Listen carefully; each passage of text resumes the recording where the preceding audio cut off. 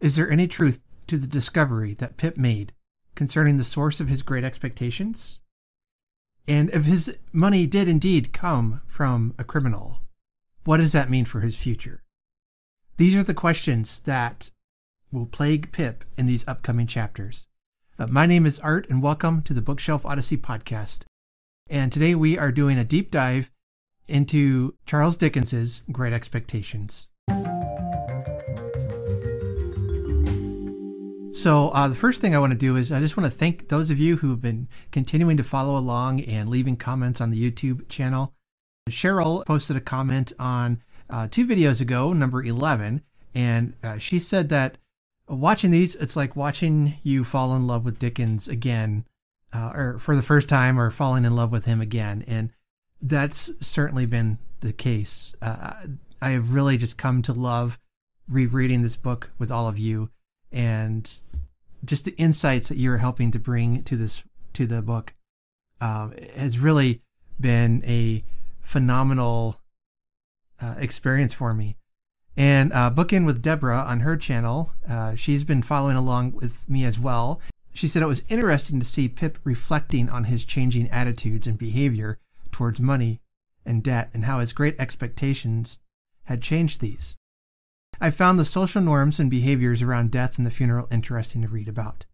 And then she also mentioned she liked Biddy, and I thought she was very insightful. We both share a great love for Wemmick and his castle and the aged parent, and just what an amazing place that is. And I hope one day, if I'm ever rich, to make my own castle like that. That would be fantastic. Deborah also commented on the last video, and she said that chapter 39 was interesting, and she had figured out where the plot was going and who is responsible for Pip's expectations, which I say, congrats to you, Deborah. I remember when I first read it, I had no clue. She had a question though, and maybe you folks can answer this because I'm not sure about this, but she said that she feels that at the time of writing, this sort of plot twist or big reveal would have been far more groundbreaking than maybe we would view it today.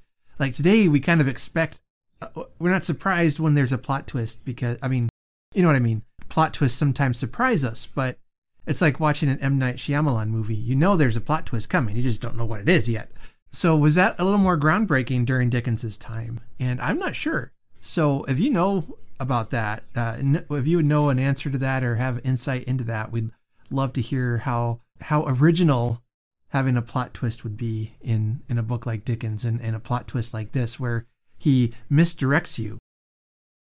And she compares that to like Agatha Christie and some other modern day writers, and also comments about just the idea of being careful what you wish for, which is very much, I think, a theme of this book. What I find interesting about this misdirection that Dickens had throughout this first 2/3 of this book is it reminds me of the fact that he likes magic. Yeah, Dickens does. He was very much a fan of magic, not like wizards and whatnot, but like doing magic tricks. The whole point of a magic trick is misdirection. You're watching the hand over here while you pull a quarter out of somebody's ear, something like that, and he had a conjuring. That's the word I'm looking for. And he had a whole act of a persona and everything that he would do, and was for like conjuring acts. And apparently he was quite good at it. And that would be something I would love to see one day if as soon as I build my time machine, going back in time, and I'm going to watch him do a magic act as well as listen to him read some of his stories. But it's that whole idea of misdirection, and I think is very much in keeping with his character. But I don't know how original it is compared to plots at the time. I can think of different plots and stories that would have a twist, but I don't know how much of that is still fresh and new for this time period.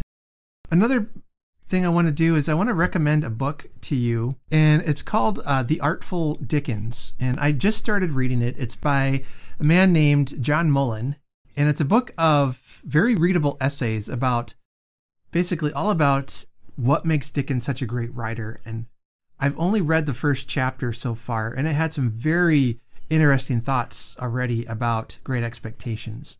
So I would love to direct you to that. It's available on Audible even, and I have the audiobook version of it, and it's just a real interesting, fascinating read. One of the things he pointed out in the first chapter, or the second chapter, technically, it's about Dickens's ability to fantasize and using the phrase as if, that these things happened as if it was this. And he uses fancy and imagination to help describe something. One of the classics being the opening to Bleak House and how he describes the city fog. But he had some really insightful things to say about Great Expectations. And I think if you've read this far in Great Expectations, there's nothing that is spoiled up to that point. One of the things he also pointed out was that clicking noise that we get in Magwitch's throat, and that it's repeated at least 3 times in the novel. And each time it's under a moment of great emotional distress, and how Dickens uses this idea of a mechanical clockwork to help describe Magwitch's deep emotional process. It was really interesting to see that pointed out. And he had made a couple other insights that I think it's worth you going to pick up that book and look and reading it if that sounds like it'd be of an interest to you. All that aside, we have to get into 3 chapters today. So let's continue our deep dive into Dickens. We begin with chapter 40, first part now of book 3. And again, it was still a dark and stormy night. I love that phrase. I'm going to use it all the time. Okay. It was a dark and stormy night, and Pip is still ruminating and thinking about all that has happened to him over, the events of the last chapter. He can't sleep, so he gets up to basically have the night watchman turn on lights, and he stumbles across somebody in his stairwell, and this man escapes into the night. And so basically Pip finds somebody lurking by his door. The doorman, or the watchman, acknowledges that there were 2 people that came in with Magwitch, not just one. So Pip has a plan. He realizes that Magwitch, who is his convict, people are going to know. He's afraid of discovery still. So Pip has a plan to disguise Magwitch. But first he goes to Jaggers to confirm that these things are true. So, I think he's still holding out hope against hope. Is this true? Is this really what happened as Magwitch has told me?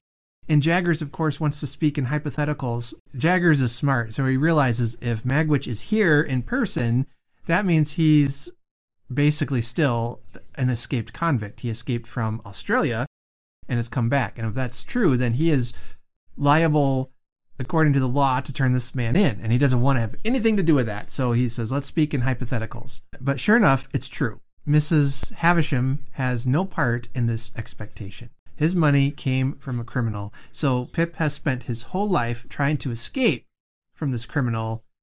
And it's come to pass that he owes everything to this criminal. We find that Pip can't sleep. He keeps thinking about running away. He's thinking, maybe I'll just run away to India. One of the things that I found interesting about his Pip's discussion with the convict is the convict was telling him, I want to see you spending money like a gentleman, and that'll be my pleasure, he says. My pleasure will be fur to see him do it. And blast you all, he wound up, looking around the room and snapping his fingers once with a loud snap. Blast you everyone, from the judge in his wig to the colonists stirring up the dust. I'll show a better gentleman than the whole kit on you put together. And I wonder if that's not his motivation, that he wants to prove that he, as a low-class criminal, can make a better gentleman than the gentleman class can produce. And we see that there's going to be reasons for that, perhaps, as we get more and more of Magwitch's backstory.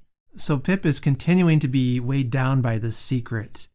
And we find that it's still affecting him in everything he sees and feels. In chapter 40, closer towards the end, he says, this effect on my anxious fancy was partly referable, no doubt, to his old face and manner growing more familiar to me. But I believe, too, that he dragged one of his legs as if there were still a weight of iron on it, and that from head to foot there was convict in the very grain of the man. So he just feels like everything about this man screams out convict, and that he's going to be caught. And like I said, he's thinking of running away when Herbert arrives at the end of chapter 40. he feels like this time has, like a whole year has passed, when in truth, only about 5 days has passed. And when Herbert arrives home, he is startled to find this convict in his house.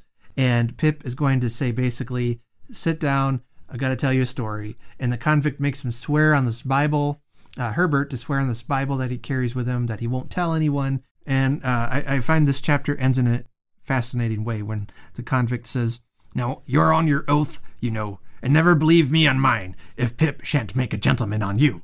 And I'm wondering if this convict is already figuring out that I've made Pip a gentleman, and now Pip is going to make this kid a gentleman. And so in that sense that Pip is his adopted son, you could say.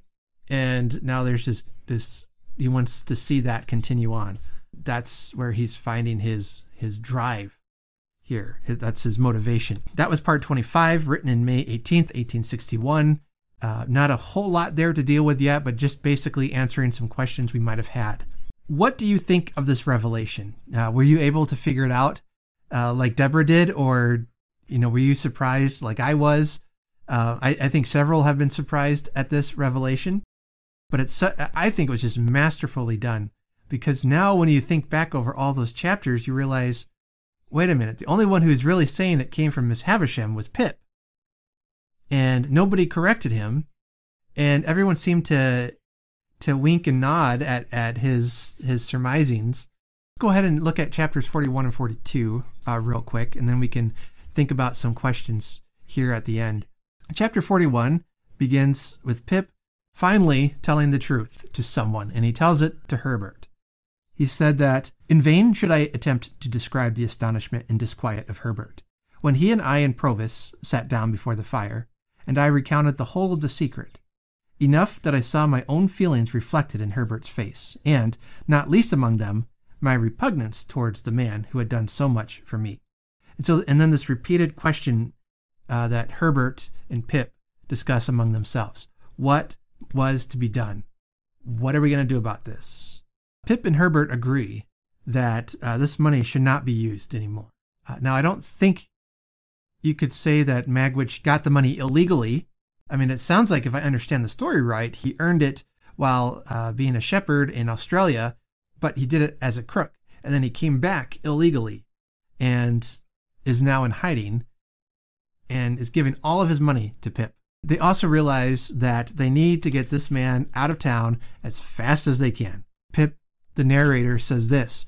He says, "Yes, even though I was so wretched in having him at large and near me, and even though I would far rather have worked at the forge all the days of my life than I would ever have come to this. But there's no staving off the question, what was to be done?" What was to be done? And that's the big question, as I said. Herbert, I love the way he answers Pip, that he says, "You feel convinced that you must break with him." And Pip says, "Herbert, can you ask me? How can you ask me that?" "Yes, of course." And Herbert says, "And you have, and are bound to have, the tenderness for the life he has risked on your account, that you must save him, if possible, from throwing it away. Then you must get him out of England before you stir a finger to extricate yourself. That done, extricate yourself in heaven's name, and we'll see it out together, dear old boy." And I love that. We'll see it out together. Herbert says, "I'm in this with you. I'm going to help you. We're going to see it out together. We're going to deal with all of your, the debt you have. Now you don't want to use this money to pay off that debt." He understands all of the things that are complicating this situation. But Herbert says, "I'm in this with you. You're not alone." And what a good man Herbert has turned into, filling that role I think that Joe would have filled for him if he had let him. And so now they sit down and they need to know the story of who Magwitch is, how he got there, and why. They want to know everything. And so chapter 42, we get Magwitch's backstory from his point of view and as to what happened. Beginning of chapter 42, Magwitch summarizes his life. If you were to do it in a short sentence, it would be this: in jail, out of jail, in jail and out of jail, in jail and out of jail. That's his life. What I find is that when he talks about when he was younger, how he was orphaned, he was hungry, he was passed from family to family, and the church and other people, they would give him tracts what I couldn't read and made me speeches what I couldn't understand. They always went on again me about the devil. But what the devil was I to do? I must put something into my stomach, mustn't I? Howsomever, I'm a getting low, and I know it's due. Dear boy and Pip's comrade, don't you be afeard of me being low. As a kid, he was starving, and so he would steal to eat. And the church and others like that could have helped him, all they did was preach against what he was doing. And I get that. It's hard to understand the truth when you're hungry, right? And that also leads me to think, how different would Magwitch's life have been if he had met somebody like Joe, or somebody like Biddy, or Herbert even, just to have a friend, or someone to care for him. In his vagrancy, Magwitch meets a gentleman who turns out not to be a gentleman, but his name is Compeyson. So Magwitch and Compeyson team up for a life of crime, forgeries and counterfeits and things like that. And then Compeyson had another partner named Arthur, who was sick and dying, and he has this vision of, as he's on his deathbed, of this woman in white tormenting him. And boy, that rings a bell, doesn't it? That sounds familiar. So Compeyson uses Magwitch for a lot of work. They were eventually arrested for counterfeit activities, for creating counterfeit money, for forgery, things of that nature. This is interesting. Now, talk about being a modern theme novel. I know I didn't catch on to this when I read it the first couple of times, but events in the last few years have really made me see this in a new light.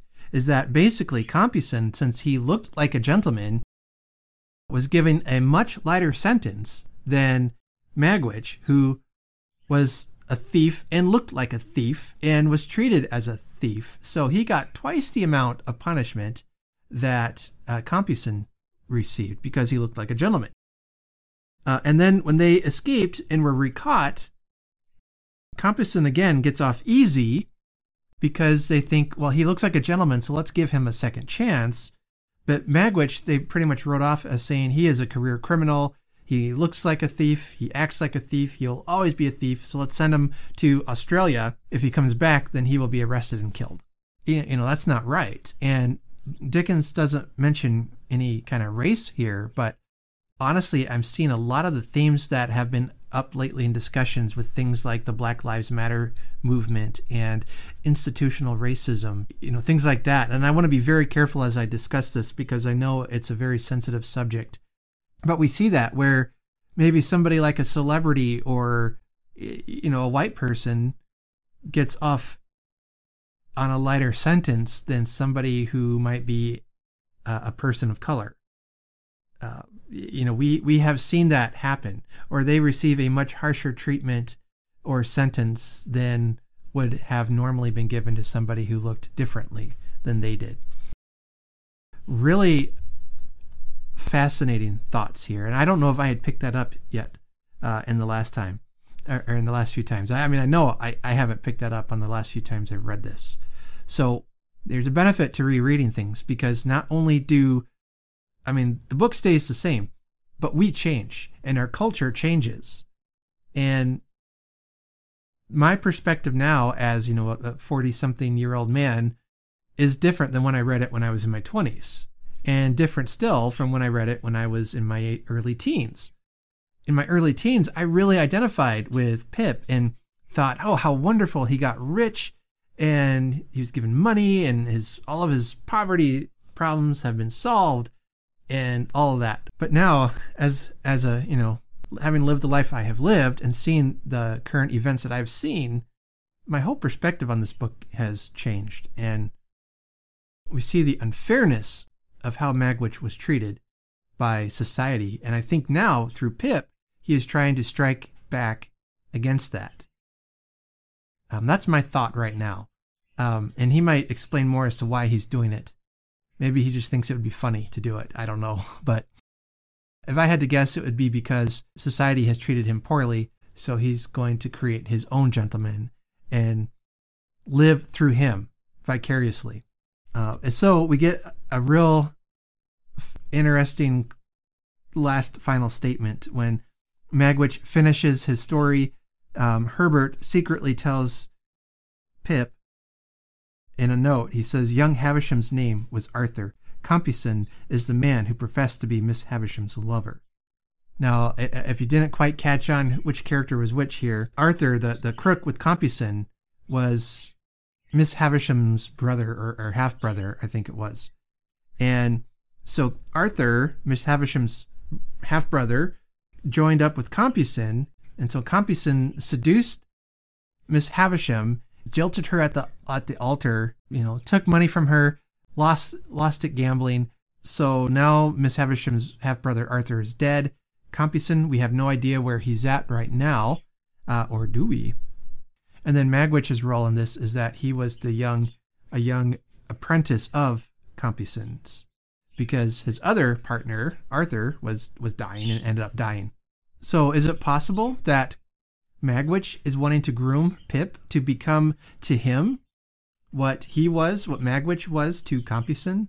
And then also, I want us to consider this, and we can discuss it in the comments below. I'd love to hear your thoughts.